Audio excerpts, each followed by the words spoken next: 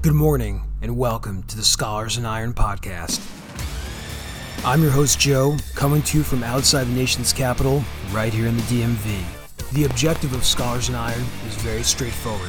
It's to associate strength training with intellectual endeavors. On the show, we'll examine the connection between capitalism and CrossFit, philosophy and powerlifting, all to raise some hell and even a few questions. By the end of each episode, we'll get one rep closer to living the phrase, civilize the mind, but make savage the body.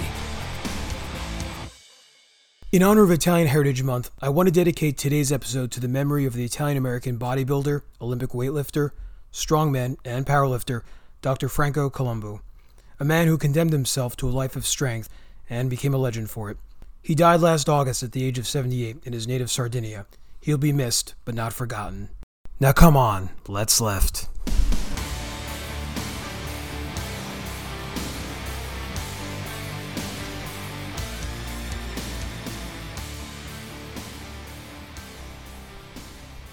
In today's episode, I want to discuss gravity and powerlifting. I also want to look at why the French philosopher and writer Albert Camus saw the ancient Greek king Sisyphus as joyfully embracing his fate hauling up that massive stone.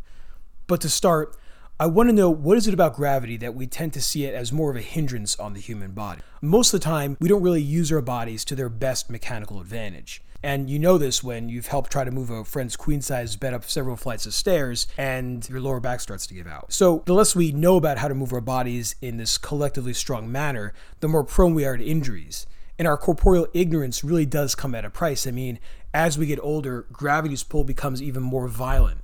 One answer to physics' most unrelenting law is powerlifting, and why getting stronger is a tough but ultimately happy pursuit for us to endeavor. So, what is powerlifting? As a strength sport, powerlifting is younger than Olympic weightlifting. When it first emerged in the late 1950s, it was initially called oddlifting. Powerlifting is defined by the proper and successful execution of the three big compound lifts: the squat, bench press, and deadlift. The heavier you go, the better your ranking will be at a meet. The idea is simple. Depending on the lift, you move that iron bar in a certain way up and down. But make no mistake, simple is not the same as easy. Given that most people are fairly sedentary these days, training these lifts can throw our bodies into an enormous amount of stress. For one, they're done with very heavy weights, and reps and sets are often broken down into percentages of your 1 rep max. So, unlike in bodybuilding where the weight really doesn't matter because you're chasing the pump, in powerlifting, all the weights and reps and sets are written out. And powerlifters schedule their lifts using very precise programming and rarely, if ever, deviate from them. One of the more interesting aspects of this sort of programming is how your body begins to adapt to heavy lifting. If done consistently and according to schedule, your body will actually build out neural pathways in order to outfit it for these movements. That's why powerlifters will often occupy a power rack for well over an hour, because the need for adequate rest between sets prevents them from overwhelming their nervous system. So for example, I remember one time training at the Institute of Iron. It's a powerlifting strongman gym located in Weimar, Pennsylvania.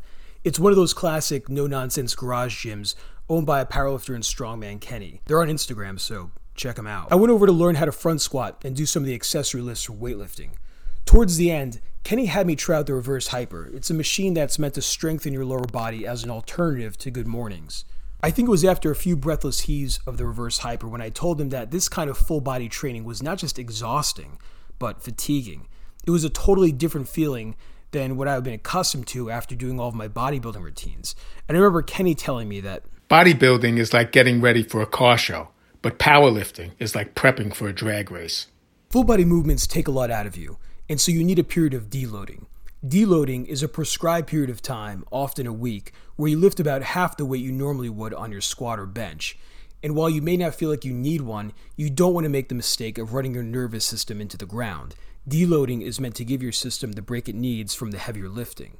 Last November, right after Thanksgiving, I was making some great headway with my strict overhead press and decided that since I ate so much over the holiday, I wouldn't need a deload. That didn't end up so well. Not only did I not make the lift, but the following 3 days I felt extremely anxious, almost sick without having all the physical symptoms like a stuffy nose or a sore throat.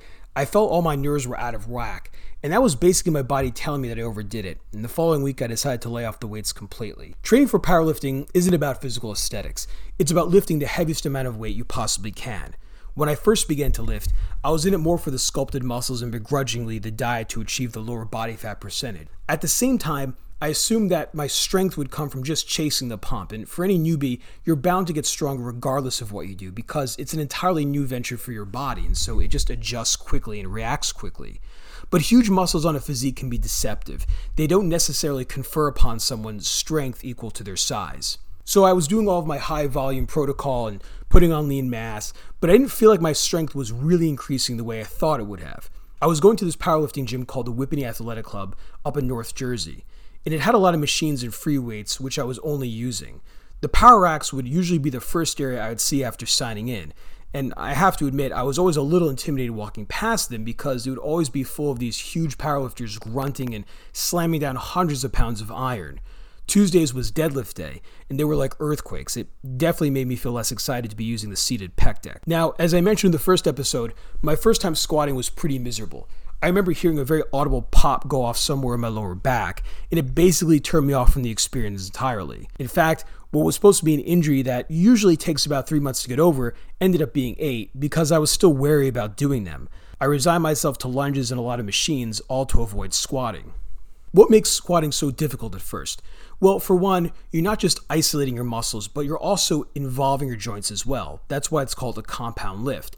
You see, when you do something like the leg press, there's always the temptation to push against it with your back to cheat the rep up. But in a squat, you either lift it or you dump it.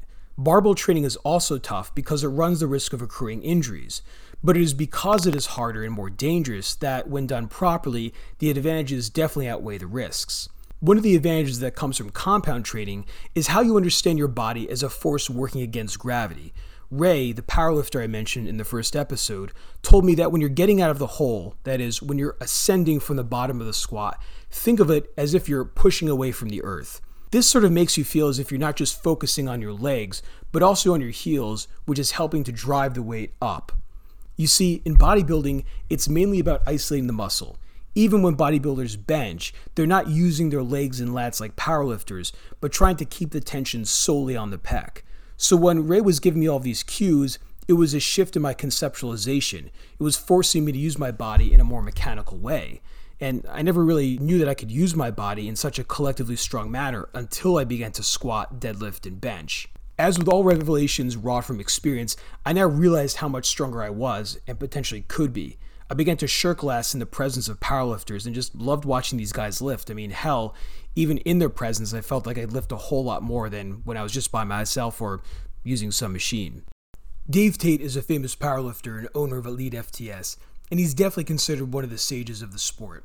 I love checking out his Instagram because of all of his posts on life lessons and roughneck witticisms.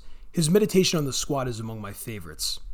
The squat is the perfect metaphor for life. It's about getting up after something heavy has taken you down. Now, on the surface, this may seem rather trite, but I'm of the mindset that the barest of reflections are often earned in the most painful of ways, and in that regard, I have quite respect for them. Powerlifting is man coming to terms with gravity, but not in a peaceful sort of way. It forces you to recognize that with every pound and plate added to the bar, your limits are either confirmed or they're broken. The process remains the same. There is no variation in the method, and this is why I think compound training is superior to that of just using machines. It keeps you honest about what you can and can't do. And while progress can be hard to come by, it is in the act itself where great reward can be found. The story of Sisyphus is known more for its allegorical ending and lesson than anything else. It's about a trickster king of ancient Greece who annoys the gods, cheats death himself by binding him with chains in the underworld, and is eventually punished, being forced to haul a massive stone up a mountain only for it to tumble back down to the bottom again. For most of recorded humanity, the story of Sisyphus is read as a sad, unfortunate event to describe certain tasks or feats which are arduous but bear no fruit. In Albert Camus' famous essay, The Myth of Sisyphus, the French philosopher and writer used the struggle of Sisyphus to highlight what he called the absurd in human life. There are just some things that, no matter how hard we try, we cannot rationalize in this universe of ours. We can only accept it. Camus mentions activities like a working-class job whose endless repeat of tasks appears absurd as an example. But it is interesting that, among the many things which man may pursue that appears as a fabulous waste of time, is something like repetitive lifting. The powerlifter, in my mind, accepts the fatalism of the world around him. Because after all, whatever takes us down in life, we have to get up from, regardless of the rhyme or reason of it. This requires a mindset that is very different from the colorful existentialism of the bodybuilder, who wondrously explores the meaning of space and aesthetics within a changing flesh. Powerlifters, I think, possess the mentality more along the lines of Camus Sisyphus, who accepts his fate, that relentless pull of gravity, and refuses to make excuses in the execution of his task eternal. There is no sun without shadow, and it is essential to know the night. The absurd man says yes, and his efforts will henceforth be unceasing. If there is a personal fate, there is no higher destiny. Or at least there is but one which he concludes is inevitable and despicable. For the rest, he knows himself to be the master of his days.